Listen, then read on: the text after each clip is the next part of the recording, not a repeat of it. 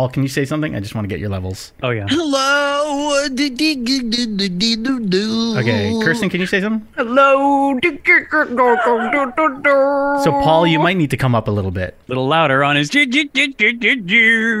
right. I think we're ready. Today on the Geek Out podcast. No, okay.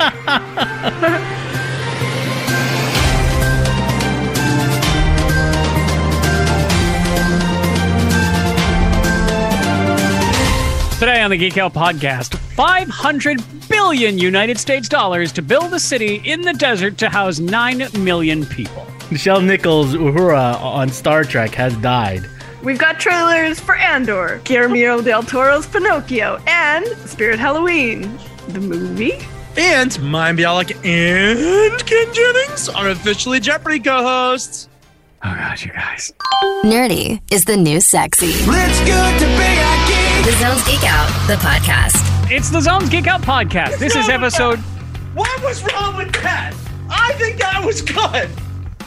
I just put it in all caps, the word "and," because it was like it was sort of a monumental thing to have two co-hosts, and you read it like a roller coaster. I liked it. Yeah. Good read, Paul. One of these days, bud, can you put one just to throw one of us off? Put one of those squiggly things over the end just to see what we would do. Yeah, like Malagueña. Good. Yes, I'll do that. All right. Did you actually know what that thing was called? No, I don't know what it's called. I just know that it's in the song Malagueña. I don't actually know what it's called. I would have said El Nino. Oh, right. Of course. Yes. Right. Well, this has gotten way off track. It's the Zones Geek Out podcast, episode 199. We record this on Tuesday, August 2nd, 2022. I'm Webmeister Bud. I host Bud's Weekly Geek Out Wednesdays at 7:20 with Dylan and this week Jenny in the Morning Zone. Oh, yeah, that's right. I'm DJ Boitano. I do the weekday wind down and the mixtape in the afternoon zone. Hi, I'm Paul Bustino, and yeah, I read like a roller coaster. So what? Big deal. Knowing me as a person is like riding a roller coaster constantly all the time. So pretty spot on. Pretty spot on. Kirsten's nodding. Am I right? Knowing me like a roller coaster. Everyone wants to get off. Everyone's throwing up. Oh, has its ups and down a downs. little bit. Jeez. Right, Kirsten? Yeah, I mean, until you described it, I agreed with you, but yeah. Still agree. I'm eating chips. This week on Bud's Weekly Geek Out. Something from DJ Boitano. A thing called The Line. Megacity. It's a gigantic wall. Big, flat, single wall. 1,640 feet high. 106 miles long. 650 feet in between. And they're going to try and stick 9 million people in there to live and work in the deserts of Saudi Arabia near the Red Sea. And it's going to cost 500 billion United States dollars. This was announced. Sounds awfully familiar, except without the housing. Oh, Oh, what? Build the wall? Build the Oh, wall? I see. Well, and a big giant wall that's going to be $500 billion. Did this not sound like the wall? Oh, that's funny, That's Kirsten. funny. That's very funny. That's very But didn't cool. it? Was it not? Did it not? Anyway, tell me about why this is the good wall. The good wall. I mean, good is subjective, certainly, but, they claim that it's going to be 100% run on renewable energy. There will be no cars or roads. There will be high-speed rail transit to get you from one end of the wall to the other in 20 minutes. But, then they're saying there's going to be flying taxis to get you from place to place if you want to go visit a different neighborhood within the wall. They say they're going to seed the clouds, which in science has never actually worked yet, even though they've been talking about it since, I think, the 1800s. They're talking about an artificial moon. It could be a projection. It could be drones with lights. What? Terrifying child disappeared. What do you mean? Don't say terrifying. Why terrifying? You didn't see her face when she did it. Oh, no, I didn't. I didn't think. Oh, okay, great. Well, good to know. Now, describe the thing that happened, everyone. Remember, we have to tell because people don't see. Oh, yeah. So it's not a Bud's video. child just appeared behind Bud, but then like did not move and stared right in the camera and just stared at it like in a horror movie. It was That's like a what she child does. popped up behind you, and it was terrifying. She's really good at that. It's great, actually.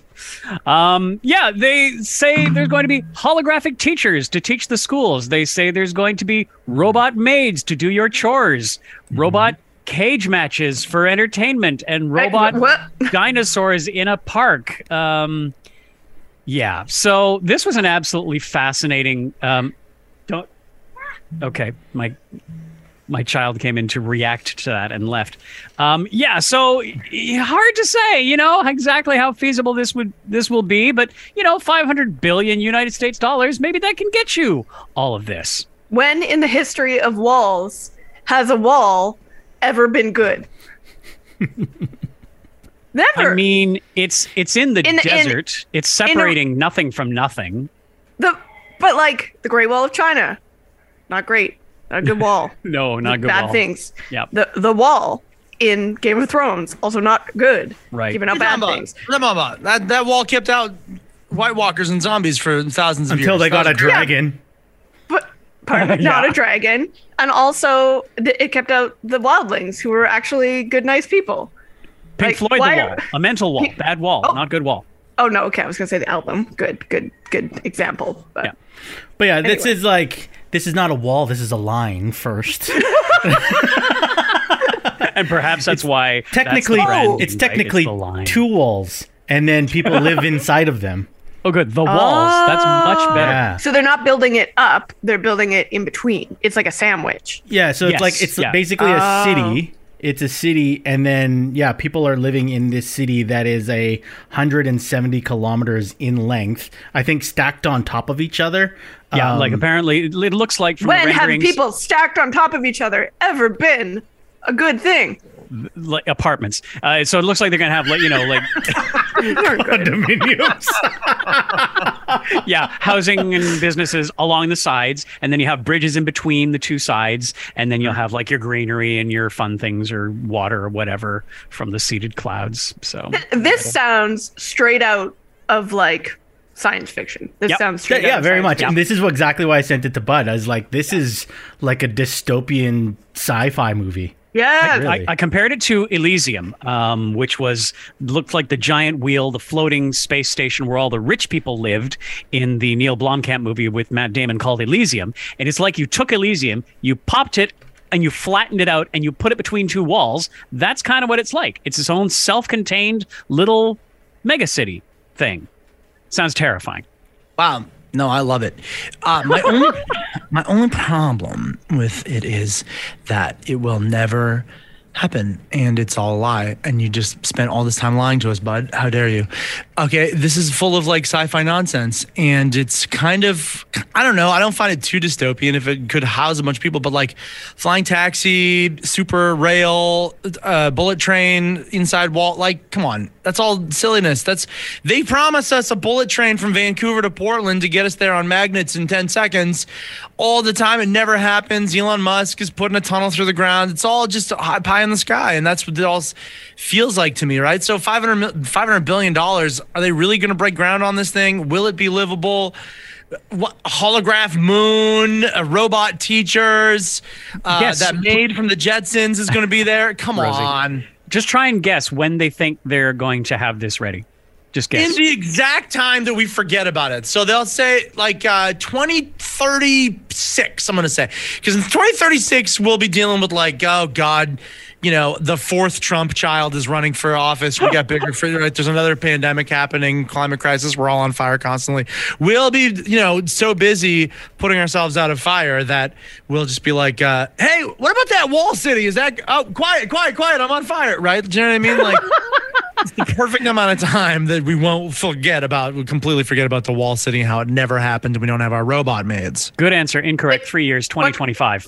I was just going to say, No what country is way! it going in? No way. Saudi Arabia. Saudi Arabia? Yeah. Yeah, Saudi Arabia, I was going to say like 3 years. Like, I don't know. I don't know if it's going to happen, but if anyone's going to do it, it's them.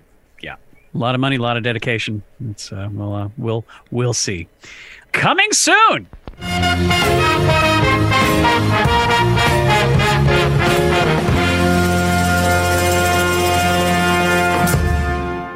Andor, first trailer, big, not behind the scenes, but actual, footage trailer for this 12-episode Star Wars series. The first 3 episodes will drop all at once, September 21st on Disney+. I don't know if you read this, but I read this today.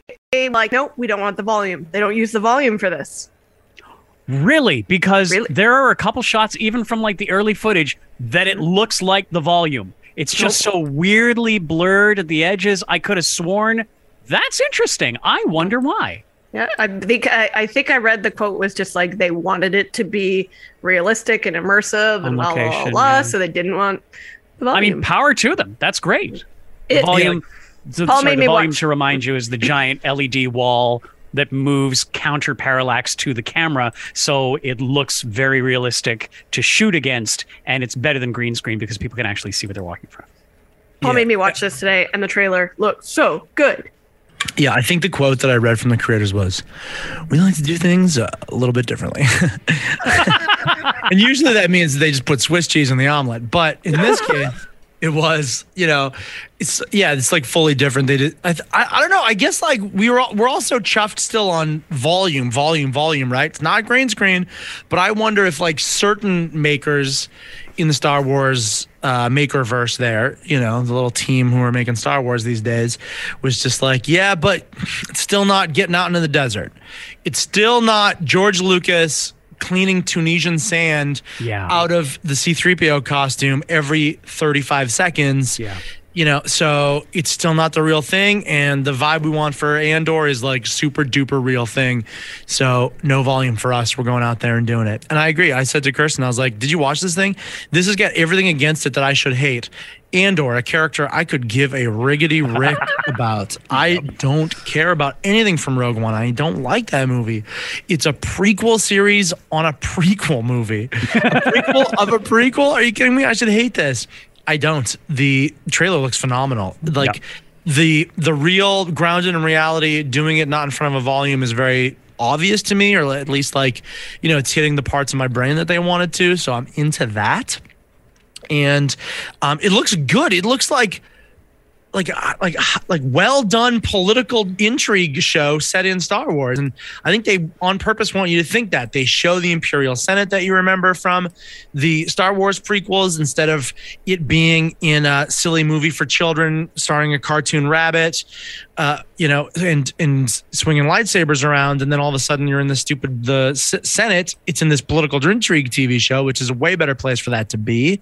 And the acting looked really, really good. Stellan Skarsgård, that looks incredible. From the trailer, it looked like Andor's not even in this thing. It's all about that Luthen character, whoever Skarsgård's going to be playing. Which you'd be okay with, I'm sure. Oh, 100%. It looked like he was so interesting. And again, even though it's springing up from the pot of dirt that is Rogue One, this flower, from the looks of it anyways, this rosebud of a trailer made it feel to me that they are doing the things that I asked for, actually, which is, a new little corner of the Star Wars galaxy with interesting characters that I don't know so much about, that are not connected to the actual Skywalker saga there. So I don't know. Gosh, wow. I'm pleasantly surprised. I'm excited about this. Mm-hmm. I'm pleasantly surprised by that too. Kirsten, did you hear the sirens toward the end? Yes, much like the Rogue One trailer. I heard them and I thought of you, and I was like, "There's those damn sirens again." Yeah, but they put a different effect on them. They weren't the exact sirens. It's updated. I knew it's the throwback to the sirens of Rogue One. They've got to put them in because so many people complained that they were never in the movie. They've got to be in this now. Absolutely. Absolutely. All right, next up, Blonde, starring... dang it. I was going to try and get him to say the voice. The ghost just appeared, but then he disappeared. Explain what's happening. They don't see this as a video. I didn't see him. Oh, wait till he talks, bud. Oh, that's what you should have done. Okay, wait. Oh, he's still... Okay, so he's still working on his laptop. He's still getting set up. Oh, there we go. Hello? Hey. Hi, Art. Oh, hey, You're Jake. Art Aronson. Art, say her name, please. Whose name? The only woman whose name you say really creepily. Ana de Armas. Okay, there we go. Yep, Blonde. The Ana de Armas movie will be on Netflix September 28th. That's our next thing and coming soon. But hello, Art. Nice to see you again. Oh, my goodness. Tell us about yourself. Oh, it feels like it's been forever. Ghost! That's Oh why. my God. That's why we've been wanting them to come back, it's just so we can do that. I will say that I've had just a fantastic time listening to the last, I don't know how many pods it is now, whether I'm like going for a long walk in the dark, listening to you guys ramble on about Thor. That was one of my favorite reviews, guys. I'm so glad. From your guys' like initial, the day after the opening screening of it, to Brian coming in on the next Tuesday to give us his geeky stuff about it. It was that was top notch. I think that goes back to maybe our Avengers Endgame review. Like it was that good, and you guys like hit every single point I was thinking about too watching that movie. And I didn't watch the movie until last week, so I like it was fresh in my head, and then to hear you guys talk about it from weeks past like it was fresh in your heads, it was just chef's kiss, guys. So I thank you for that. Yeah. Retired broadcaster, stormtrooper, now here. Hello. Thank you. So good to see you, buddy. So good. Is this episode 200 or no? Next time. Next time. week. Yeah. You gotta come back for 200, dude. You gotta be there for 200. We're almost at 200. One more week. Oh man, if we could go back and like find clips from episode 1, I'm sure. Clips, we got the whole thing. It's very boring. No, I okay. think that's the point of a podcast is that we can actually go back and. Yeah, I feel like it was like we were all just flying off the seat of our pants. Not that we don't do that now, but then it was just at its infancy was just it's probably great to go back and listen to that. Or not great, obviously, to go back and listen to that. So, are you into this Blonde movie, Art? I liked that trailer. Yeah, it felt very like noir, like it hit all the notes I think it had to do. It was very teaserish, and Ana de Armas looks like as soon as you heard her speak, I thought it was like, wow, she's like a whole nother character. She is Marilyn Monroe here. Because she's a very Spanish, she speaks Spanish, so her accent is that way. But I did not hear that when I heard her speak in this trailer. I don't know if you guys got the same thing when you watched it. I've heard that the estate of Marilyn Monroe have had to come out and defend this casting because like people are angry about it, and like specifically they were mad about her voice, and they're like, this is terrible. And the estates had to come out and say, that they support her in this role. Good. Ridiculous. I didn't get that at all. That smells like prejudice. I don't like that take at all. The whole Marilyn Monroe thing to me is weird. Was it Paul that was yelling a few podcasts ago about like if you go into a diner with a picture of Marilyn Monroe, it's like let's leave. Like, Yes. like I don't know. I guess there's that nostalgia for it, and the Elvis When does nostalgia movie become and- cliche, though? Yeah, so I mean, it'll be interesting. It's also interesting to think like if they're making this movie about Marilyn Monroe now for people that are in their late 70s, bud.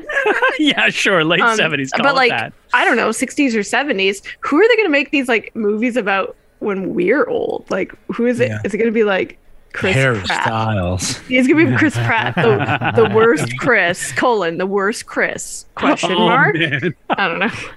I'm so glad that you said Harry Styles, Paul. Yeah. Let me explain a thing now. Brian said to me that I say evidently I bring up to him Harry Styles in a way that makes him reminiscent of the way Art brings up Ana de Armas, which is okay, Brian. Okay, It's fun. It's fun. You have a crush. It's okay. I've said like multiple times. It was so funny as you said that because this weekend I said so many times to somebody, I would have sex with Harry Styles. I would have sex with Harry Styles. If Harry Styles wanted to have sex with me, I would say, okay, hairstyles, okay, let's have sex. Yeah, 100%. So you're not far off, Brian. Anyways, no, it's true. It's just like, that's more of an indictment on the diners themselves, though, Kirsten. I just feel like if you got Marilyn Monroe and that's who you're like leaning on for your nostalgia, it's like, you're not going to fry me a decent egg. There's no way. No way. It's just a big red flag is all. But I agree, too. It's just like, you know, as much as you wait for someone as iconic as Marilyn Monroe, maybe that was it, though, right? We waited all this time because there was no one who really presented themselves to the zeitgeist who could, you know, capture the look, the feel, the voice, the everything of this very, very famous person. And so now here comes Anna de Armas, who I agree is doing a phenomenal job and has got everything it takes. But it's just like, okay, and I guess we'll just squeeze a little bit of ticket money out of the, you know, the last of the generation before they die who would care about Marilyn Monroe truly. Oh, wow. Yeah. Well, don't you think? It's like, true. Yeah, no, I agree. I suppose. Who cares? Who really cares about Marilyn Monroe now, aside from people who maybe were alive when she was very popular? No, but you know what? That's not true. There is a segment. You go over to a lot of girls' houses and you see a lot of framed pictures of Marilyn Monroe and Audrey Hepburn. Audrey Hepburn. Audrey. Yeah. So do you want to know what? I take it all back. I think this will do just fine.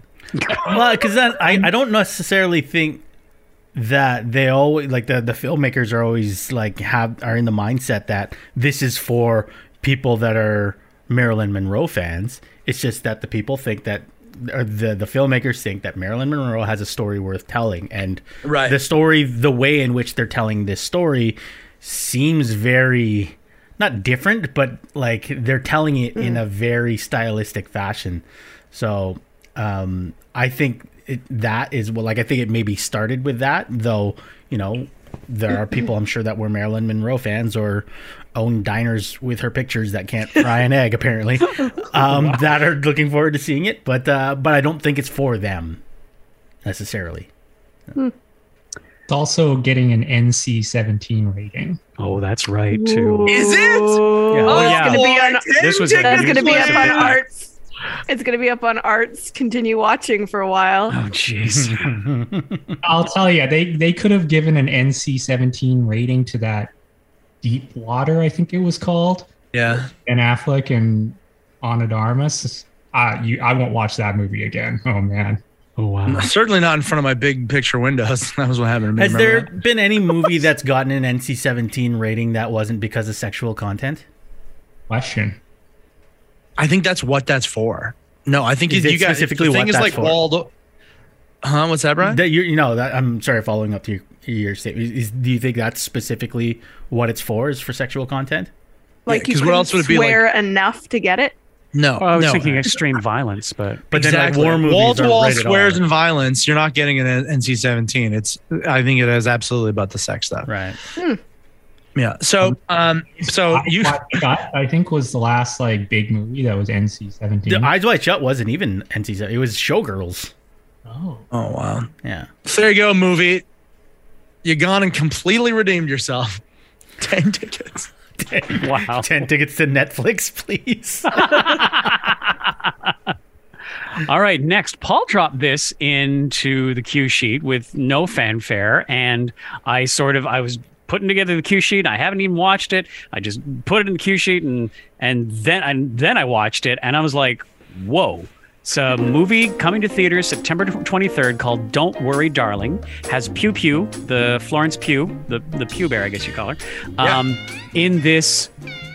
I don't even know how to describe it. It feels like a Stepford but not robots, WandaVision but not interdimensional, controlled fake sort of neighborhood with Chris Pine as your main bad guy, and it's like everything is kind of fake, and Florence Pugh's character is finding this out throughout the trailer, and it looks like a wild psychological thriller that I am quite interested in now. Woo. Oh, same, dude. Same. It looked so good. And interesting premise. From what I know, original idea. I don't know, Bud, did you do any digging? Is it like based on a book or something? No, I didn't do any digging. Okay, well, great. And then like, holy hell, what a cast. Yeah. like wildly talented cast. Oh, and Olivia Wilde is, I mean, not only starring in it, but directs it. Yeah, immediately when you said wildly talented, I was like, oh, you're coming up with an Olivia Wilde pun. And then Bud took the ball and ran with it. Sorry, I it was didn't very even good. It was very good. Yeah. I appreciate that, and I thank you all so much. But my brain is not connecting those dots these days. Like today in a group chat, I made a joke about Jay-Z thanking you for your patronage to Tidal because I got like 2 buddies who use Tidal, and then my one friend wrote back in a text, "You're far too kind." Do you get that? Does anyone get that? Sure, it's a Jay-Z reference. Ryan, It's a Jay-Z reference. Do you get that reference? Thank you. You're far Or too kind. oh yeah, Jay-Z. I think in one of his songs. Oh yeah, that Yeah. song. Yeah. Thank you. I don't know what hip Encore. Linkin Park. In Encore, yeah. It's like, thank you. You're far too kind. I didn't get the joke until someone sent like a GIF about it later. And then the other buddy was mad that I didn't get it. Anywho, I'm not connecting these dots. Great. Olivia Wilde directed it. Harry Styles is in it. Oh! Did you guys already talk about Harry Styles being in like every Marvel movie going forward or something like that? That's coming up. But But first, But this movie does look very, very good. I have been like, it's been nice to see the Florence Pugh's trajectory. Nice to see her in some Marvel stuff and getting some big recognition and blah blah blue. But I'm waiting for like another tour de force performance like she gave in Midsummer. That's what I like out of my Florence Pugh. So this looks pretty like excited. that, hey? This does look like that. Yeah, this is giving her something to really work with. And again, playing off of these like incredible other actors. I'm pumped for this. Nice.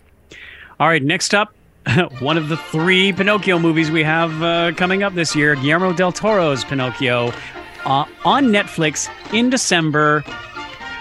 Only slightly creepy looking. Oh no. Is this the one we've been waiting for? Is this like the one? Yeah, I'm waiting for the so. Pauly Shore one myself. Pinocchio. Tom Hanks as Geppetto. Is that the one? Yeah, No, is that this one? This one's not that one, is it? Oh, because that's the one I think everyone's waiting for. Yeah, this one's Netflix because the Geppetto, the Tom Hanks Geppetto one is going to Disney Plus, of course. Yeah, oh no, that makes sense. Yeah. What's going on? Like, is Pinocchio in the free market? What's happening? Did it follow the Winnie the Pooh and fall into public domain? It must have. And then the whiny version of Pinocchio. Oh, God. Yeah, I can't even believe it. Okay, moving on. Oh, did Pinocchio do that too? We're pondering that. Yeah, we don't know. But it kind of sounds like it with the way everything's going. Paul passed along a clip it of She-Hulk : attorney at law. Sort of an extended version of something. Hi. Yeah, you don't need to say that I passed it along. And in fact, I talked to Mary Harrison too. You don't need to say that you passed it along either.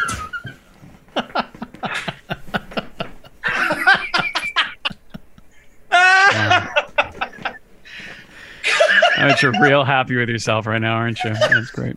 It's all good. I didn't talk to Mary, but I would love to know how she feels about it because I didn't realize it. I didn't catch it as you were doing it last week. And then I listened back to last week's podcast and it was like every single item. I was like, yes, get it, Mary Harrison. How funny. Oh my God. Anyways, thanks, Mary. How did you feel about So, She-Hulk, attorney at law. This will be a 9-episode Marvel series starting in 15 days on August 17th on Disney Plus. And this was an extended scene from something that we've seen in the trailers a couple times. But Bruce going over what it's like to be a Hulk. Neat. Fun scene. Thanks for passing it along, Paul. Okay, you guys. I liked the Hulk, my favorite. End of sentence? Okay, good. There are people that are upset that she's breaking the fourth wall. Come on! Yeah. Isn't that from the comics? though? It is from the comics, yeah, Whatever. but like they're like, oh, that should be Deadpool sing only. Oh, just I saw a few other clippets. Uncultured swine. I guess I saw a few other clippets where she does break the fourth wall, and some of those scenes look really funny. I'm kind of sad that I spoiled them for me, but hashtag I'm weak. So. I love Well, it. so truly, it's like if it's in the comics and they want to do it in the show, then it just makes sense. People are so whiny babies. Yep. But I like the Hulk, my favorite. And someone said to me the other day, I don't really go in for those Marvel movies so much. And I said, I like the Hulk, my favorite. And so I'm excited about this TV show. And you know what was weird to me? I was on, I guess it was Disney Plus last night, just like, cruising around. And they had this thing. It was like, they put things in categories. And this category was, My favorite. if you've got, Hulk. Sorry. no, but the category was if you've got some time, and then they had this thing. It was like the Hulk collection of the MCU, But it didn't have Incredible Hulk. Yeah, so you don't have Incredible Hulk. Yeah, one standalone Hulk movie, and then I guess what? Like the other Avenger movies that the Hulk is in. Ridiculous. Like what? Where's what? It Ridiculous. wouldn't take that long to watch that. What if you've got some time? That should be like the Hulk stuff should be front and center though. Pumping this She-Hulk show. That's right. I will say something that I think maybe the one thing you guys didn't mention about Thor: Love and Thunder was it was missing Mark Ruffalo from Thor Ragnarok. I thought Very true, actually. Who was a huge part of Ragnarok. You're right. Yeah, he really like added to a lot of the humor in that I think Natalie Portman had to like do a little bit too much for her character, and I think it was missing Mark Ruffalo in the Hulk. He's Mark Ruffalo's a better ad-libber.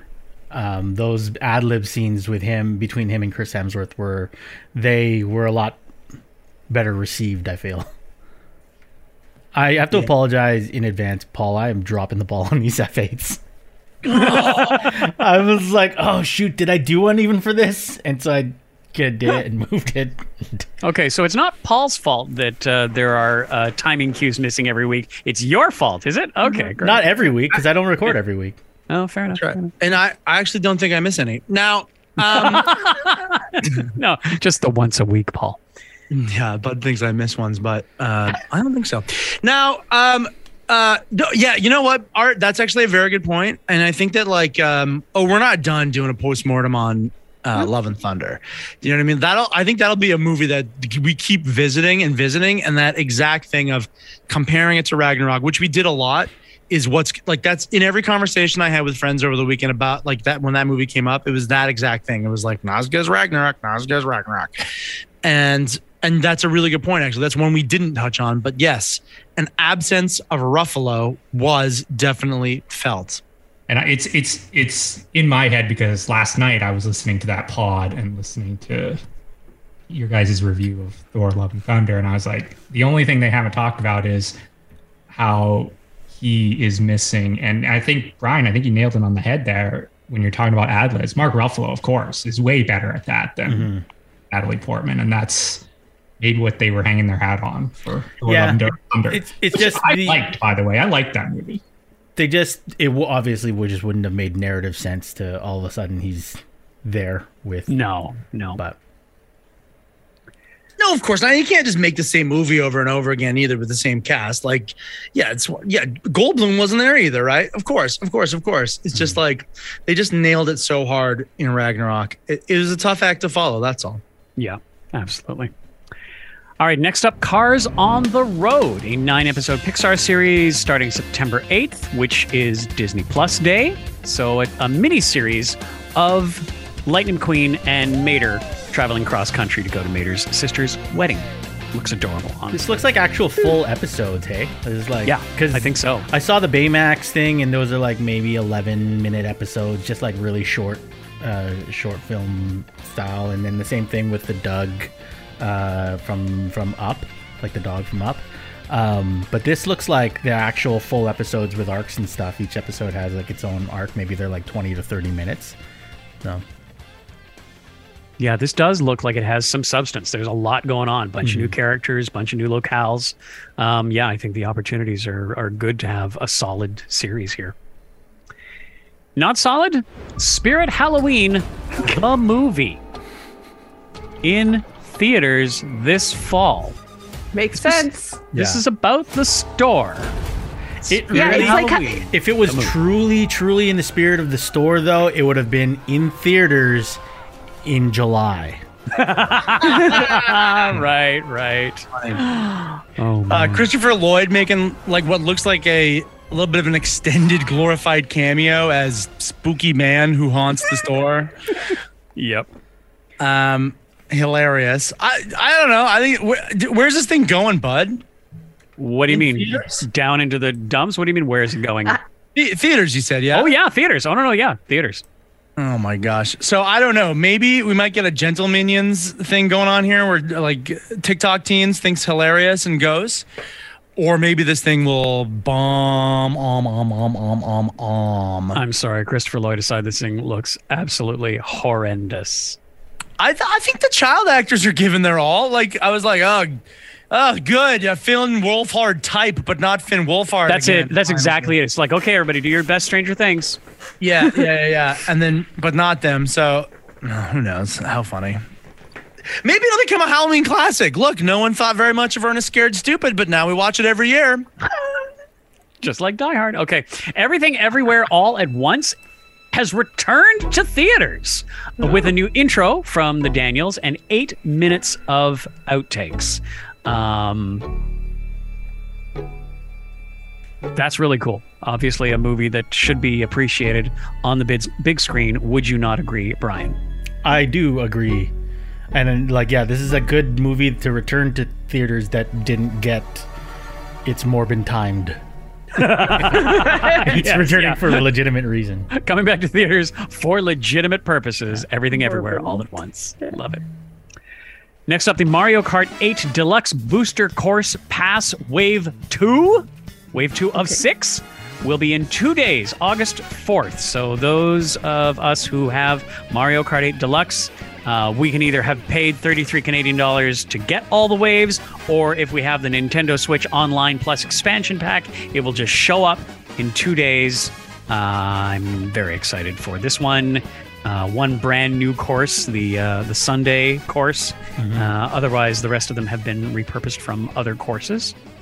Oh, but it looks great. I'm so pumped to play new Mario Kart. Holy. Yeah. Yeah. It's funny, like new movies and like new TV shows, sometimes I try as much as possible to forget about things. So I haven't actually played Mario Kart in a little while because my kids are playing other things on the console, and I generally haven't really touched my my Nintendo Switch in a while. And then the other day I was like, oh, it's like summertime. We probably have some new Mario Kart courses. So I went on. And I was like, yeah, this is great. I love it because now I don't have to wait. And then realized there's no new courses, and then saw an ad that it's not until next week. And I was like, now I got to do that thing where I got to wait 7 days. And what a terrible thing. I hate that. Yeah. Finally, and coming soon, we have a date for Weird, the Al Yankovic story. That'll be November 4th on the Roku channel. Hands up who gets the Roku channel. Bud's going to watch it at his friend's place. That's it. That's exactly it. You couldn't hear because hands are mostly a visual thing, but nobody raised their hands up. So none of us. There's 5 people on the Zoom and on the podcast, and no one, 0 out of 5 hands. This podcast is available in described video because it's a podcast. Yeah, no, of course not. Nobody's got Roku. Yeah, but at home, you also didn't raise your hand. This podcast is available in described life because nobody has Roku. Because nobody has a Roku. So how great. I can't wait to steal it, and then I'll send Weird Al a check for like $7. Do it. That's a great plan. Good plan. Yeah, because no one has. My friend on the weekend told me a story that he was in a casino in Las Vegas in the 1990s, and he saw Weird Al playing slots, and he went up to him. He was a child at the time. Went up to Weird Al and said, "Hey, Weird Al," and Weird Al was so friendly. Of course he was. And they said to him that, yeah, and they said to him, "Hey, Weird Al, we love what you did on Much Music," right? Like kids, they don't know. They don't know.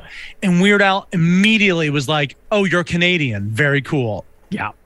Yeah. Oh, Much Music, right? Well done. Well done. Right, because he would do that thing where he would do Al Music. He'd take over Much Music for a whole day, and it was Those were amazing.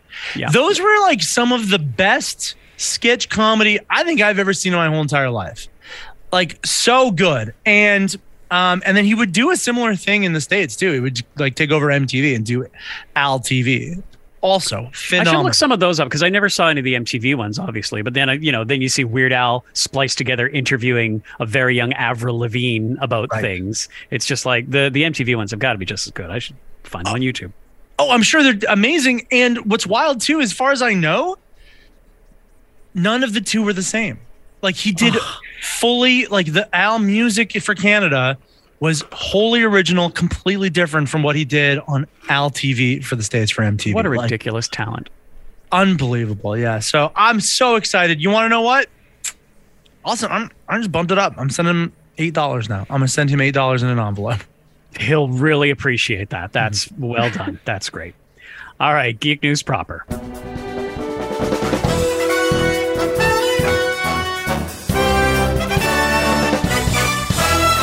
Sadly, we lost Nichelle Nichols at the age of 89, heart failure. And of course, she was Lieutenant Uhura in Star Trek and the film sequels. And I mean, from 1977 till 2015, she volunteered to promote NASA programs and recruit diverse astronauts, including women and ethnic minorities. So cool, so great, such a powerful figure to look up to. Real shame.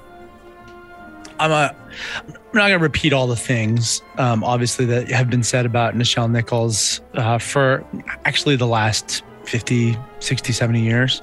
Yeah. Like just, since she arrived on the screen, people have been saying, like, what a trailblazer and what an icon and what an important role. Okay, I'll repeat one thing. The thing how, like, she was going to bounce after season 1 of Star Trek. Oh. But like Gene Roddenberry begged her to stay, which I think is really like quite interesting. Even if Roddenberry was like, oh, okay, it's very important that we have this Black representation on the show. So many other creators, I feel like, or with other actors maybe would just be like, okay, if you have to leave, that's fine. And, we're just going to hire someone else who's like you. We'll get another Black actress. It's such a good role. There'll be lots of people lining up to play this part. But no, he like went to her on a human level and begged her to stay because I guess he believed in, very specifically what she brought to that role, which was absolutely the right move. And then, of course, there's a more famous story about how she received like a piece of fan mail from Dr. Martin Luther King, who was like, I heard you're thinking about leaving the show. Please don't. You mean so much to, me and to this movement, the civil rights, this how important representation is. And then I think I saw one of the most heartfelt tweets, or the one, of course, that everyone loved to share on the news over the weekend was King's daughter, Beatrice King, I'm pretty sure is her name, did a tweet about how representation matter, but excellence in representation matters even more. And certainly Nichelle Nichols brought that excellence to Uhura, and she was great. Another fun, really quick little story I heard as well is that Uhura, as the communications officer, was number 4 in command on the Enterprise. Whoa, so cool. So would have gone like Kirk, I guess Spock. Yeah.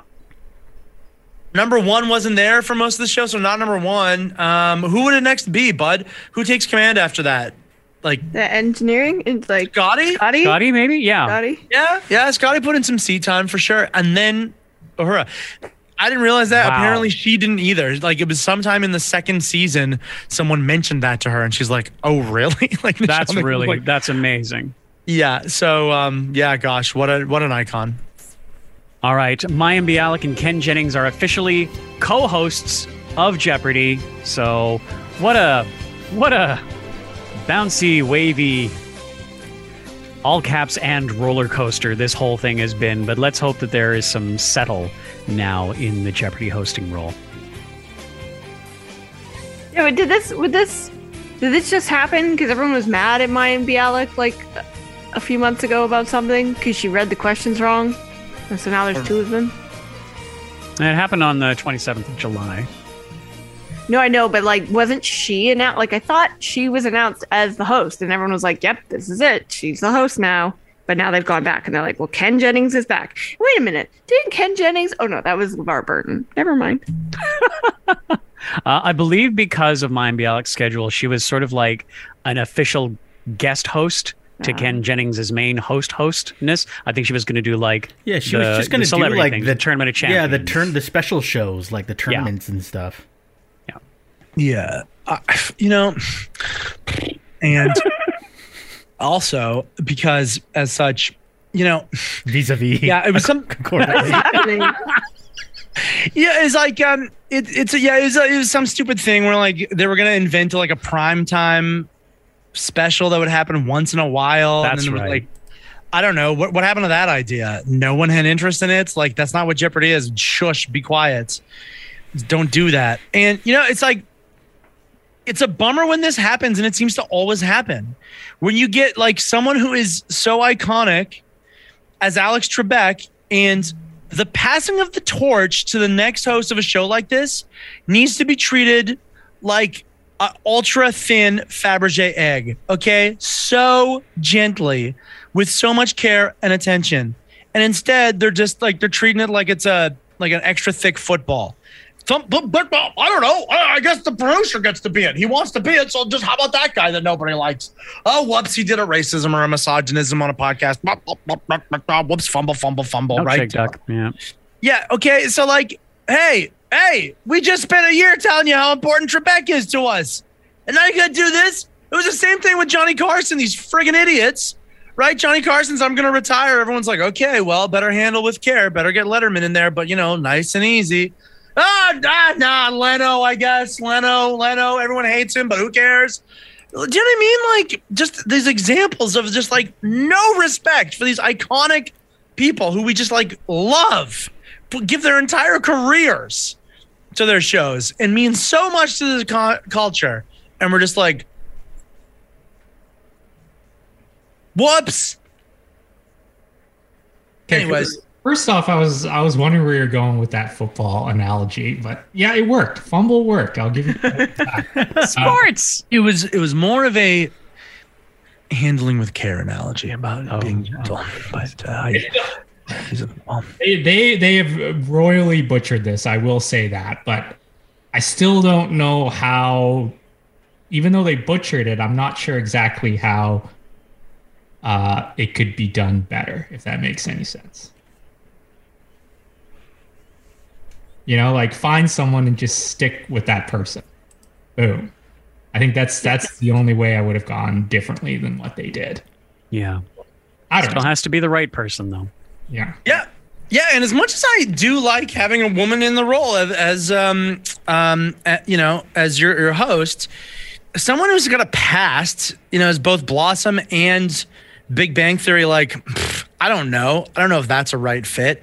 So was there no other women who were in, like as a matter of fact, there was a woman that Trebek himself said, of course people were asking him. It was as soon as the single first gray hair sprouted on his head, everyone was just like, who's going to replace you, Alex? Right. And so there was a point where he did say oh, I would really love a woman to replace me. And in fact, there's this one presenter, I can't remember who it was. I don't know if she's a sports broadcaster or what it is. You can look it up. But he said, I think she's great and I think she's got what it takes. And again, once again, no one listened to Johnny Carson about how Letterman should just take the Tonight Show, and no one listened to Trebek about who should do the job. The guy who knows the job better than anybody are hand delivering you the right choice. And you just are like, I guess, the producer. It's just so dumb. I don't understand. So dumb. And even beyond that, even if you're going to ignore Trebek's advice, at the start of this thing, there were two obvious choices. LeVar Burton, Ken Jennings. Yep. Choose LeVar Burton and get Ken Jennings to fill in when you need. But this whole stupid thing of milking it, guest hosts and everything else, okay. Yeah. I'm sorry if I'm spinning wheels here, but this is so disrespectful to the memory of Alex Trebek. And I'm sorry as well. These people are both doing a fine job, but neither of them are bringing what Alex, not even a tenth of what Alex brought to this role. You're the most passionate Jeopardy fan on this entire podcast, possibly block planet or universe. And that passion is appreciated because, it's neat that they did this, but, at what cost through all of the little fumbles that brought us here? To what end? Yeah, they fumbled it. I guess you probably couldn't have foreseen the idiot producer putting himself in there and getting into so much trouble after that. But the idea of like guest hosts and trying to find someone who kind of sparked interest, I don't think that was it turns out hasn't worked out that well, but I don't think that was a horrible idea. I think they've gotten a little unlucky. They also did, yeah. You may be right about that. And, on the other hand, too, it's like maybe making a big deal of it, of being like, well, certainly no one person could fill in for Trebek. I mean, maybe there's a level of respect there. But anyways, I'm sorry. It is just such a fumble, and I hate it. And for everyone who hates me, I'm leaving in 6 minutes anyways. So I won't be talking on this podcast after that. Everyone else can talk. And when Paul leaves, he'll be immediately replaced by Mayim Bialik and Ken Jennings. Oh, jeez. That's funny. Oh, boy. All right. So the article is why retroactively editing Stranger Things would be the beginning of a worrying TV trend. And absolutely, this sort of comes from bug patches in games where developers can go in and fix things that went sort of sideways. There was an interview with the Duffer Brothers in Variety where they talk about George Lucasing, here's what I think. I think what we're going to do is we'll go and George Lucas it to sort of retcon and retroactively fix, something that a fan had discovered. Later, it came out and they tweeted, no scenes from previous episodes or no scenes from previous seasons have ever been cut or re-edited, and they never will be, because the backlash to this was swift and violent. But I think the point of the article is genie's kind of out of the bottle. What are the chances that this will still happen, if not with Stranger Things, then with some of the show? And what do we think about that?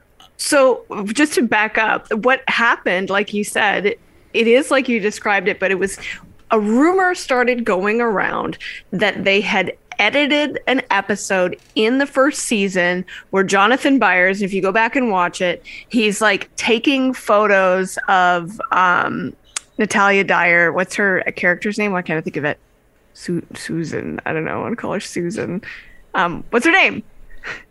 No one remembers the Stranger Things. Nancy. Thank you. He's creepily taking photos of Nancy, like taking off her shirt and like things like that. So people thought that the Duffer Brothers had gone back and edited that scene out to make his character less creepy.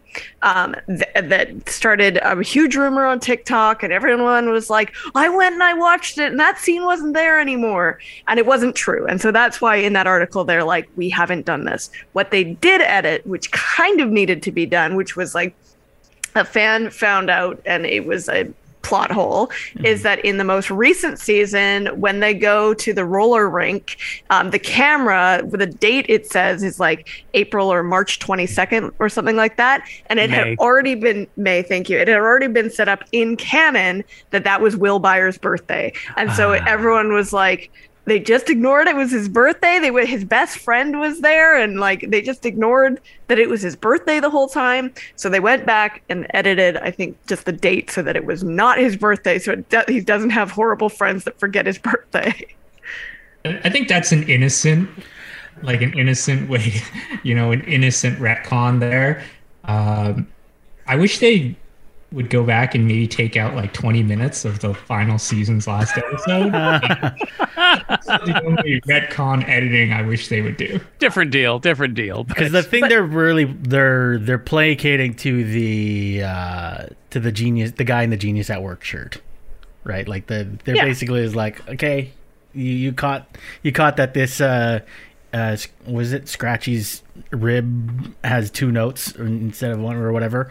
In the Itchy and Scratchy video game, when Itchy plays Scratchy's skeleton like a xylophone, he hits the same rib 2 successive times, but they make clearly different tones. What are we supposed to believe? This is some kind of a magic xylophone? I mean, really, I hope somebody got fired for that one. And that's who they're catering to in this scenario. My only thing, so like, I honestly don't care because I haven't gone as far as to like buy the DVD of like Strange. So if I don't own the physical property like of like a Stranger Things DVD box set where and it doesn't matter because, like, if I want to revisit Stranger Things, I clearly don't care enough. I was very, very happy at the time that I had a copy, a VHS copy of E.T. where they were pointing shotguns at the kids riding bikes and not radios, because that was the thing. That was like something that was edited during the bike chase scene. Yeah. But Like after, like how I don't remember this. Like how long after the release did they change that? the E.T. thing, Yeah. they changed it. I think so. When did E.T. come out? 2002, I think it was the Yeah, it was like 2002 early release. 2000s. They changed that. Wow. Whereas like somebody took a look at Interesting. the chase scene and was like, oh, these cops are pointing guns at kids. So Yeah. they changed it so they digitally put radios in their hands, waving radios around. I mean, like, yeah, I don't know. I don't want people to go back and edit things and like change my childhood because like that's interesting if I go back and ET is a huge part of my like zeitgeist, and to go back and years later have it not be the guns and be like having to explain like, but when I was a child these were guns. Like, I don't know. Like, but and then I'm kind of thinking of just like historically things like in TV, like the episode of The Office where it's like Halloween and someone shows up in blackface, right? Oh, But that was isn't the it- Christmas episode. Yeah, and the Christmas. Oh, yeah, that makes sense. Yeah. Of course it was. But like they edited that out. But isn't it like That was the joke, though, right? Like, 'cause Yeah, they that's what, edited like, out the actual joke. That thing that's making you laugh is how shocking it was that Dwight's assistant or whatever actually did that and was walking through the parking lot and then got the text of saying, "Don't come up." Yeah, like I don't know, and that I mean, I know I don't know how to feel about stuff like that because we should be more sensitive and we shouldn't cause any more trauma to any of those communities. But like, do we need to go back? Is that something we need to do? I don't know. In the Itchy and Scratchy CD-ROM, is there a way to Oh get my out God. of the dungeon without God. using the wizard's key? Thank you, Kirsten, for that the great description of the initial. Harry Styles has signed a 5-movie deal with Marvel I'm Studios. so glad I didn't leave yet. I That is know, worth I was about one- to say, like, what are you still doing here? Where is my Bialik? $100 million to, teeny tiny spoilers for the Eternals movie, revise his character of Eros. 100 Great. Oh, 5 Great. movies. Oh, good. He's an icon. I've had sex. I would have sex with him if he wanted to. He's so good. It's a good Freudian slip right there. What? No, it's no Freudian slip. Is that a slip? I just said it. I just said it out loud. Harry Styles is wonderful. I'm in love with him. He's very talented. Hey, have you all ever heard the cover he does of Sledgehammer by Peter Gabriel? It's incredible. It's incredible.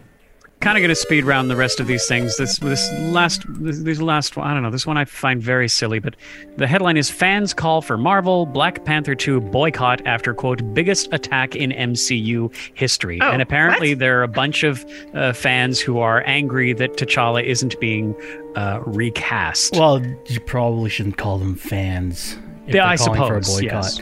But no, not you, but like the article writer.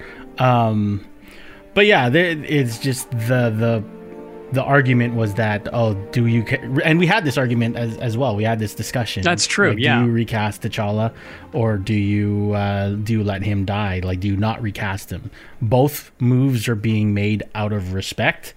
So just which because these quote fans don't seem to have. well, so like I was on the recast him train. I was very much like, I was like, we should recast him. Actually, we should recast him with John David Washington because he's Denzel Washington's son, and Denzel Washington was the reason that Chadwick Boseman got to go to Howard because he paid for his like semesters or something at Howard, and there's a so great cool. sentimental connection there, and John David Washington would do great as T'Challa, and it would be carrying on the legacy that Chadwick Boseman built.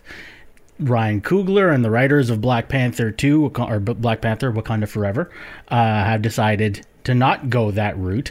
I'm not going to write my own fucking script for it, so I'm just going to watch the movie and, appreciate what they did. Because either way, it would have been out of respect for Chadwick Boseman. I also was team recast, and I feel like a lot of these fans, quote unquote, that are yelling about this have a lot of valid points. And like one of the most valid was that that Chadwick Boseman also knew that this role was bigger than himself, and it meant so much, and it shouldn't rest on one person's hunches or laurels, or I don't know, rest on the thing. Yeah, shoulders, and so I think is probably. shoulders, hunches, laurels, bums, Definitely feet. shoulders, I think were. But like I do agree with that, but like it's silly now that they're like boycott the movie because it's done. The movie's done. It's filmed. This is the choice that was made. Yeah, like ridiculous. Brian said, they were both done out of respect for Chadwick. This is the direction they decided to go. So there you go. And wait, and also technically, did they recast Black Panther? I mean, kind of. Because Well, there's still a Black Panther. It's just maybe going to be. Well, that leads to our next story, but let's have Art. Yeah, I agree with you guys on the whole recast thing, but I blame Marvel a little bit for this, and it's part our fault as people who, you know, invest and watch these movies, is because of the formula and the way they pop out movies. There isn't a huge rest time between Black Panther movies, and the appearance of T'Challa and Black Panther. I think, you know, Marvel was kind of under the gun to make this decision. And maybe if they thought about it a little bit longer, maybe they would have seen that it was, you know, like we were saying, it's bigger than Chadwick Boseman. Like, this is T'Challa. This is a figure in Marvel history that is massive, and it was a huge cultural breakout with with Black Panther in the first Yeah, but one. it still does remain to be seen, though, whether like who knows, maybe the way that they did it, and when we see the movie, maybe we'll see that the way that they did it is like, oh geez, I don't think they could have done it anywhere else. And I think you're right. And I think you're right in that that's where this is a stupid story. Boycotting is not the answer here. It's ridiculous. It's absolutely ridiculous. It's one of those outrage things that is just out of control here. And Ryan Coogler, I'm so happy that he is like at the helm of this, because I love everything that this guy does, and he really understands what a big moment this is going to be, this next movie. Because I mean, the first movie, of course, was such a big moment as well, and he crushed it. You know, like, yeah, I know, you know, maybe Kristen didn't love the first Black Panther movie, but a lot of people did, and it made, you know, over $1 billion. Like, it was a massive cultural moment, and I think he understands that, and he understands what it means here to you know, carry on the Black Panther legacy, even though their star died tragically. Like, this is really big, and I'm glad that he's the guy to do it. So I trust him here. Speed round's going great. I'm going to really spend not a lot of time on this. The Lego, once again, Lego appears to reveal who will be taking up the Black Panther mantle with an upcoming toy set. I did not look at this. I didn't read anything about this. I don't want to know. If you guys want to talk about it or discuss it, I'm going to go away for a second. But this just happened again. Happened last time with Doctor Strange. Yes, Paul? Does anyone know? Did anyone look at this? Did anyone ruin it for themselves? I didn't look at this, but another article that was basically the same content used the thumbnail photo of said character, and I was pretty pissed. So?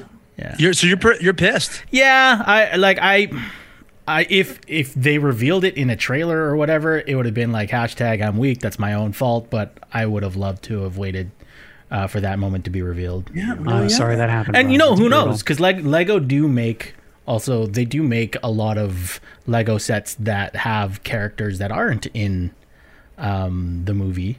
You know, because they still have licensing rights to Marvel characters, so they do make different Lego sets. But And this isn't the first time toys has ruined things. it's a common thing. It's because of the production time of toys as well. Yeah, right? They got to work so far ahead, and you can't. It's such a loose lips sink ships. These things, their leaks are going to happen. Yeah. So like Smart Hulk was Outrageous, kind of- outrageous. However, outrageous. and like they should lose their licensing or something like that, or I don't know, like huge penalties. Like come on, when you do the deal with Lego, obviously you want to do the deal with Lego and not Duplex or whatever, right? So I understand that you don't want to like lose it. Duplo, yeah. But Duplo is Lego, but just for babies. Yeah, I think Duplex. I think what I said was right. Oh my god. Last week, I said something and Bud corrected me, and I was adamant that I was right and he was wrong. I was like, go back. Listen. Oh, no, yeah, I remember that. I went back. I hit the skip back button so that you don't have to. Please believe me when I tell you that I was so exquisitely wrong. Oh, Paul. It was Perfect. incredible. You said how Ted right or I was. something instead of another name? Or? Oh, who knows? Yeah, it was exactly.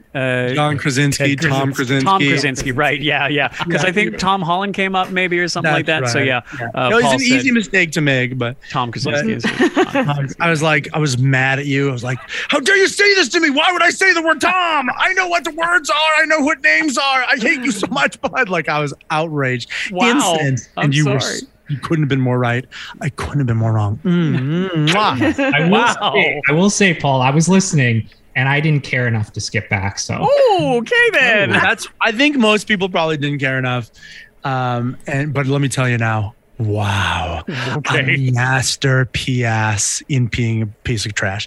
Anyways, Well, we can What make are we up for it talking about? because my F8s have not been on point still. Jeez, here we go. Oh, it's poor Paul just Brian. producing the show without the signals as to when the things change in the show. oh, no one knows what F8s mean. But anyways, a little inside joke. Please just sit quietly while we make inside jokes to each other. Now, what were we just talking about? We're trying to speed round is what we're trying to do. What's happening? No, okay, let me just say one thing about Oh, this and then jeez. I'll say next. What was say it again? What is it? Oh, toy companies. Yeah, obviously you want Lego and not Duplex.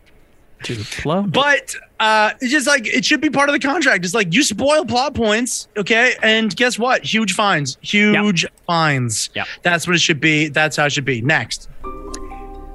Just a couple of activations at Comic-Con, which is now an old thing by now, but they recreated the Severance offices and House of the Dragon and a bunch of other ones. Just please go to the show notes and see some of these cool activations that they did at Comic-Con. I love it when they do these kinds of things. Oh my God, Bud, I meant to tell you, I stayed at some guy's house on the weekend, never met him before, and then found out that he collects rare Legos, and he had Optimus Prime Lego. Really? Yeah. Wow. Yeah. I was like, Okay. dude, That's can I take a picture of this? That's pretty great. I'll send you the love it. picture. It was rad. Cheers, please do. And finally, adorably, Iman Vellani argued with Ms. Marvel fans using a burner Reddit account, which A, all celebrities should do, but B, is adorable. Okay. We are on to reviews and recommendations, starting with Brian's 91-second movie review of DC League of Super Pets. Wait, before you do, I'll just say goodbye. Thanks, everyone. Thanks so much. Chicago. Thanks, Polly. Bye. On the internet. I'm out there. Oh, I'm out there. You can find me. yeah, Paul. What? What was that? Nice to see you. Yeah, you too. Yeah, come over to my house for barbecue this weekend. Why don't you? I'll get back to you on that one. Everyone sit quietly while we make Find this barbecue someplace plans. else, please. Can we not? Yeah. Bye, Paul. I love y'all. Bye. Bye. Wait, I'm going to hang around. I want to hear this super review. A Zone It 91.3 91-second movie review. 5, 4, 3, 2, and When Superman and the rest of the Justice League are kidnapped, his best canine friend, Crypto the Superdog, teams up with a ragtag group of newly superpowered shelter animals to rescue the heroes. This is the plot of DC's League of Super Pets, which is a movie that caters quite perfectly to comic fans who also happen to be parents. While it's not a flawless addition to either the superhero genre nor family movies in general, it still has moments where it shines and is way more fun than DC's other film offerings. Kind of like the Lego Batman movie, DC League of Super Pets proves that if Warner Brothers and DC took themselves slightly less seriously, they could produce a movie that a broader audience would love. Where this film definitely excels is in its voice cast. Joining The Rock and Kevin Hart are Kate McKinnon, John Krasinski, Keanu Reeves, Mark Maron, Jermaine Clement, and so many more names that would take too much time to list off. Part of what I base a good vocal performance on is if I don't spend much movie time picturing the voice actors in their voice booths. And many of these actors I had no clue were in the cast until seeing their names in the credits, which in itself is a credit to their performance. And while the film itself is entertaining, I'd be lying if I called its story refreshing. DC League of Super Super Pets is pretty formulaic. It's ultimately a talking animal adventure storyline similar to The Secret Life of Pets, coincidentally another movie where Kevin Hart voices an animal. And while the film does have a few laugh-out-loud moments, the majority of these moments found their way into the promotional marketing material. Basically, most of what you were laughing at, you've already laughed at watching the trailer. Despite the cliche Secret Life of Pets type storyline, DC League of Super Pets is still a fun flick for the family that simply suffices more than it soars. Cut! That's a wrap! What? Tom Krasinski's in this? You can get all of Brian's 91-second movie reviews at thezone.fm/movies. Sorry, Paul. Love you, Paul. Love you. Love me too. I said love you. I'm pretty sure you said love me too. Well, skip it back. Perfectly Paul thing to say. I think that's fantastic. Yeah, Oh, you that's know what? great. Here, put an F8 and I'll go back and edit it back in of me saying love me too. Just kidding, I'm not doing that. Now leave it all. Leave it all in there. That's right All right, up there with I agree with me, right, Paul? Yeah. That's what I'm saying. That's why it's a perfect Paulism. That's great. Yeah. That's pretty good. All right, gotta go. Find me on the internet, everybody. Bye, Paul. Bye. Bye. I love y'all. There is nothing else on the cue sheet, but there is an Art Aronson here, and so we have to talk about The Boys Season 3. Yay! Wow. Finally, we've been waiting for you, man. Really? Tell us, what'd you think? You guys have been waiting for me for The Boys. I love last season. I love Eric Kripke and Jensen Ackles like playing with Supernatural fans. Like I absolutely love that. And a lot of people who haven't watched Supernatural won't understand some of the little nods that they're giving, and I'm eating up every single little Easter egg that they're pointing out there. That's interesting because that's me. I never watched Supernatural. I don't know any of these things that you're talking about. That's cool. I love that. and the fact that like Soldier Boy, Jensen Ackles, who plays Soldier Boy, is like he's a talented singer too. Yeah. So they're like using that as part of, as some of the plot points and some of the little things in The Boys. He's got great pipes, just a great voice delivery in general with that character. Yeah. But as far as the show goes, it is, and I think Brian said it in at least one, just how smart and meta it is. It's just every single episode is just like they're bringing out something new but something that is happening in pop culture that we're all a part of, and they're just bringing it to the screen, and it's just so good. Have you guys talked any spoilers about it yet? We haven't talked any spoilers, but waited it's the funny whole- because like now thinking about it and thinking about when I said that, which was like maybe the first couple of episodes, a lot has happened, and there's like so many much more happened, yeah. moments there. But like I remember when I said that, it was in and around the time that they went to the sort of VOT version of like Disneyland. And there's like so well, all those. Yeah, it's so good. Yeah, like Queen Maeve's what is it, inclusivity corner or whatever. There's like just like all these different things to make it like look like, it's corporate pride or corporate do-goodery. Rainbow capitalism. Yeah, exactly. Rainbow capitalism. That's exactly what I was thinking of. But yeah, just all of that happened. And then so much has happened since even just the reverse Thanos. Yeah. That was first episode, but what an intro, right? First episode back in, that happens. Yeah. Votland is the place you're thinking of. Yeah. Votland. Yeah. What's the one? Okay, we are talking spoilers. We might as well go to the very big. F8 for spoilers. F8 for spoilers. He's Please, not Paul, even please. Yeah, hopefully he's going to take all these F8 seriously. Spoiler! It's right here! Spoiler! Thank you. So, decision at the end We're going right to the end, hey? to not kill off Homelander. Amazing. Yeah, I think it's the right decision to have his son side with him, to have Soldier Boy be what we all kind of thought he was going to be, the bad guy. Mm-hmm. I think it's so good, and I hope that Soldier Boy continues to be a part of this show. Do you guys think that he will be? I think maybe this might have been a one-off. Might be, yeah. Like They I think- they do their TV thing to leave it a little bit open. Yeah, I think that the probably big and back eventually is like the Deus Ex Machina to finish the show because Could he be. takes away everyone's superpowers, right? Like I think eventually that will maybe be how the entire show ends. But yeah, I don't think he's like coming back next season or anything. But I was like, it was in that moment, that climactic moment, where I was just like, fucking, this show is so good because you didn't think like after like watching last season, you get to see a scene where it's just like, it's Homelander and it's shit. What's the guy's name? British guy.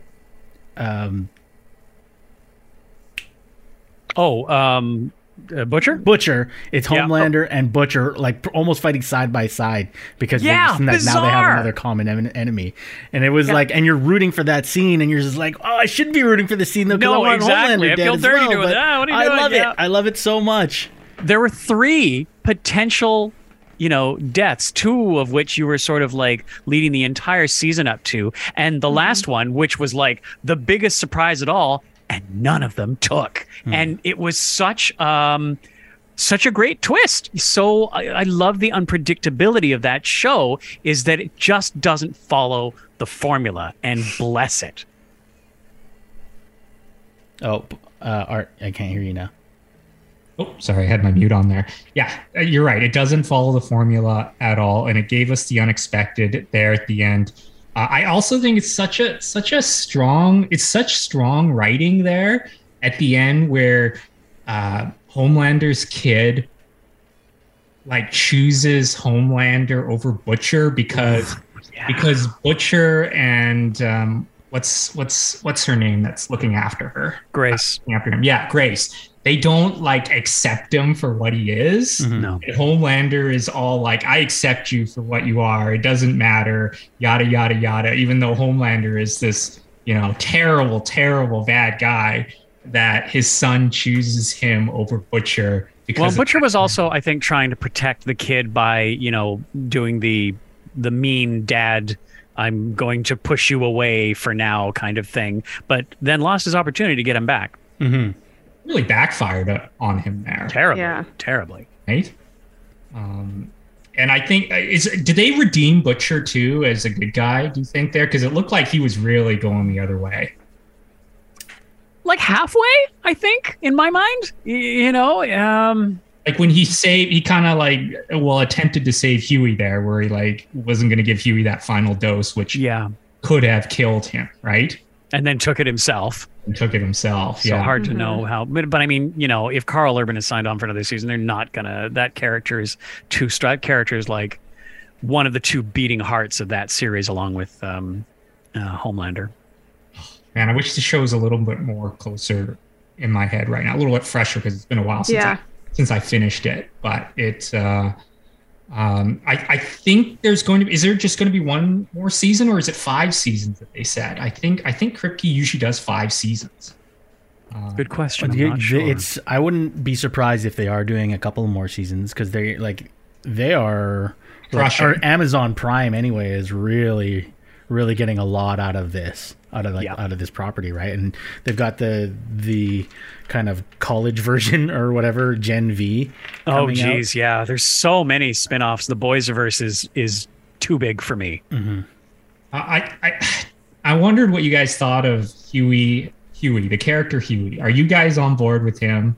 Because I have a lot of friends who are like, I hate this guy. I don't think he had enough to do this season. I think he was very highly overshadowed, where his time in the earlier seasons, he got to be more of a character. But I think there was just too much going on that he was really pushed to the background, which is a shame because I generally like him in that role. I don't love him in that role, but I like him. I had a thought about him in one episode. And I kind of, I wish this was a little bit fresher in my mind, but I kind of thought that a little bit of him was somewhat off character in that he didn't really seem to suffer from any sort of inferiority complex before in the prior seasons, but now he's all about, I just want to be the guy that saves you to his girlfriend.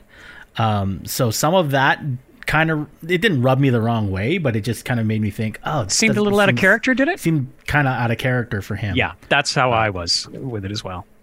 Because how he started in this whole show was is, of course, his girlfriend who he loved just brutally murdered in front of him, right? Mm-hmm. And then to kind of go from that to where he was going, it was like it didn't kind of make sense with this whole large arc, to be sure. Yeah, very large. Yeah. One interesting small character note: there was someone called the Crimson Countess. Crimson Countess, I'm not sure how to say it, who's played by Laurie Holden, who of course was Andrea in The Walking Dead. But because I was watching the show and I'm just like, I know who that's, and then I went to her IMDb and I'm like, oh my God, she was Marita Covarrubias in The X-Files, and I loved her in that role. Yes. I can't believe that was her, and it makes sense because she's Canadian American. She was born in LA but raised in Toronto, went to Vancouver, cast in The X-Files. And that's sort of along the lines of how that went. I think she lives up in Nanaimo in Cedar now. Crazy. At least part of the year, because I think my friend says that she comes to her pub all the time. Oh, that's adorable. Yeah. Oh, that's great. I really like her work. Didn't think she had enough time in there, but it was a great character. This show, it just no, my turn. Kirsten is holding the talking stick. I mean, I'd love to hear what you have to say, Art, because all I was going to say is I think this show is one of the best shows on TV or on streaming right now, because it took us a really long time to get to it because we were catching up on so many other things, but just it is so smart, it is so clever, it is so well done in its politics and showing both sides and how both sides are silly and really having those parallels to real life, but holding them just far enough away that it's not going to really offend anyone, even though exactly what it is that they're trying to do. Just clever. Wow, it's just whip clever, whip smart, and the subplots always kept me guessing. And like you guys all said, that last scene where they Butcher and Homelander team up, bizarre. It was just the 2 or 3 times they changed who they were fighting. It was just so cool. Yeah.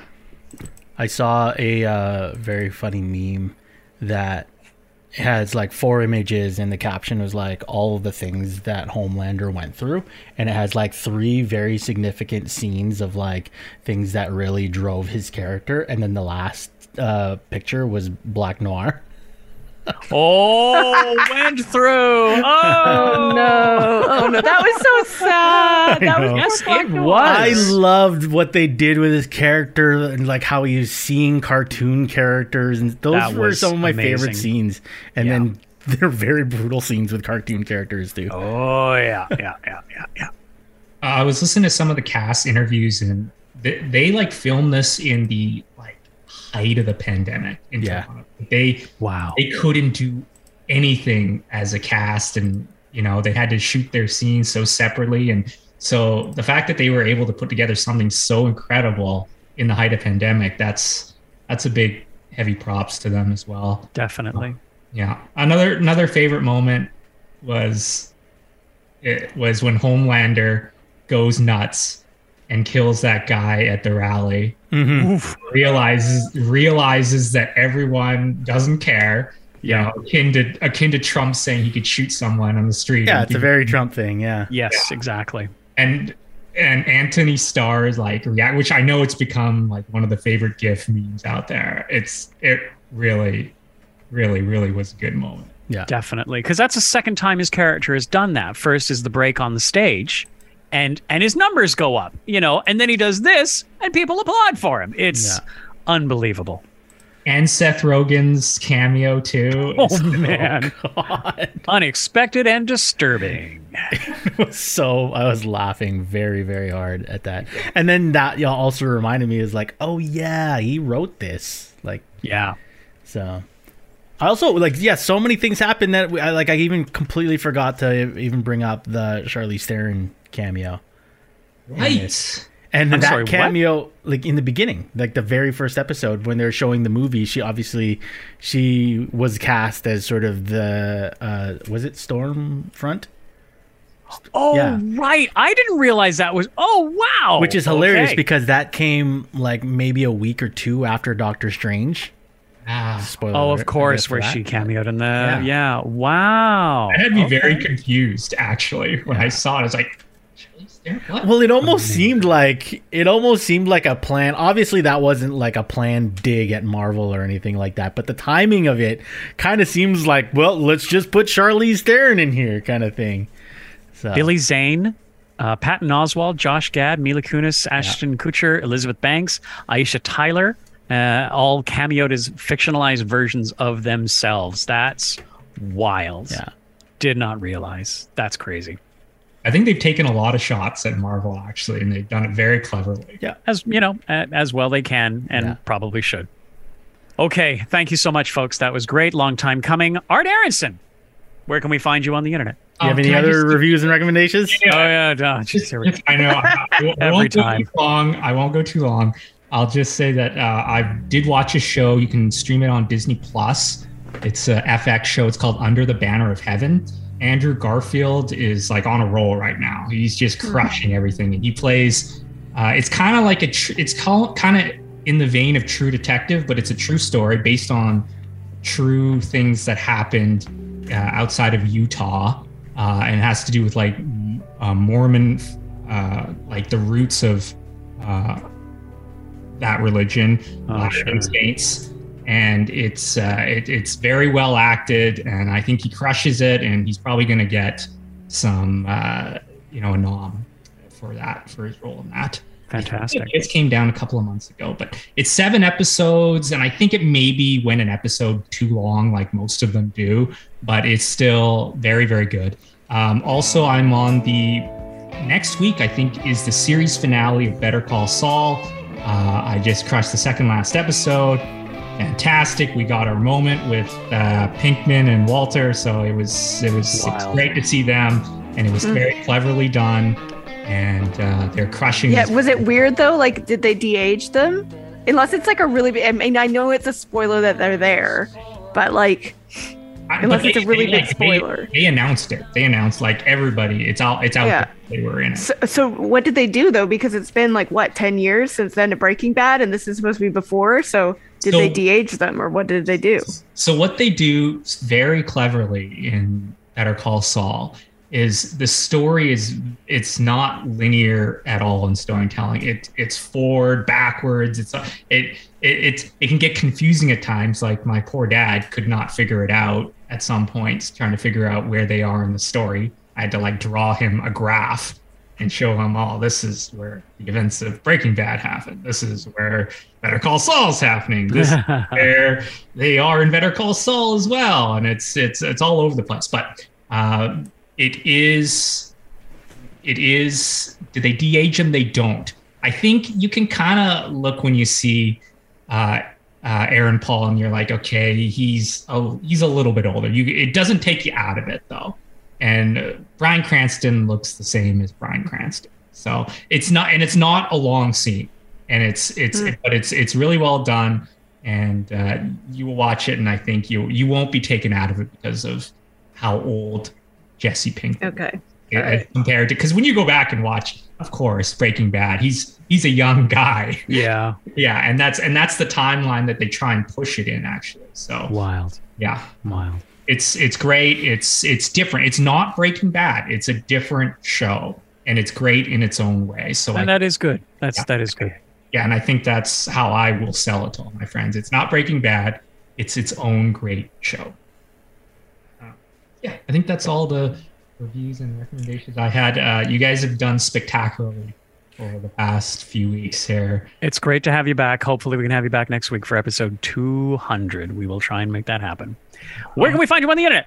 Yeah, you can find me at Art Aronson, also on the BC government page now. Oh, hey. Stormtrooper. Find me there. Oh. Stalking art. I was like, Stalking art. art.gov.bc.ca. You got that? That's right. Wow. Kirsten James. Kirsten.james.bc.ca. DJ Boitano. I wasn't gonna like say anything about this as like an old review and recommendation, but as like Art's here, and I should have maybe mentioned the fact that I've been watching Young Sheldon with my family. Oh wow. Because I was like, oh, maybe Art's here and maybe he'll bring up something like that. But no. But yeah, I've been I watching. learned my lesson. Okay. Oh, I like those. your weird I like reviews, those. Art. But yeah, there's that. I've also, to gear up for House of the Dragon, have been rewatching Game of Thrones, and I watched the Battle of the Bastards this morning. Fucking phenomenal. Intense. Right. On that note, because I've also been rewatching Game of Thrones. Yeah. I think it's season 4 it's the best season. I think I watched through season 4 as well. That was one where they go up to Hardhome. Hardhome. Oh yeah. When I'm watching that season, I'm like, this show is absolutely incredible. Yeah. It really was so well done. Season 5 is great too, but season 4, I was like, this is where it was like leading towards maybe the greatest show ever made. Rewatch. Oh yeah, and I'm at thezone.fm/DJ Boytano.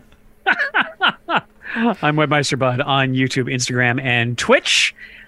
This has been the Geek Out Podcast, episode 199. Please come back for episode 200. It won't particularly be anything different, but it's episode 200. Hi, Indy! Oh my goodness, and we get a baby just before we go.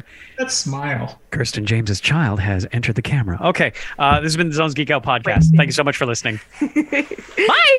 The Geek Out Podcast is a production of The Zone at 91.3. The views expressed here are not necessarily those of this radio station. And really, some of those views are pretty stupid. I mean, come on.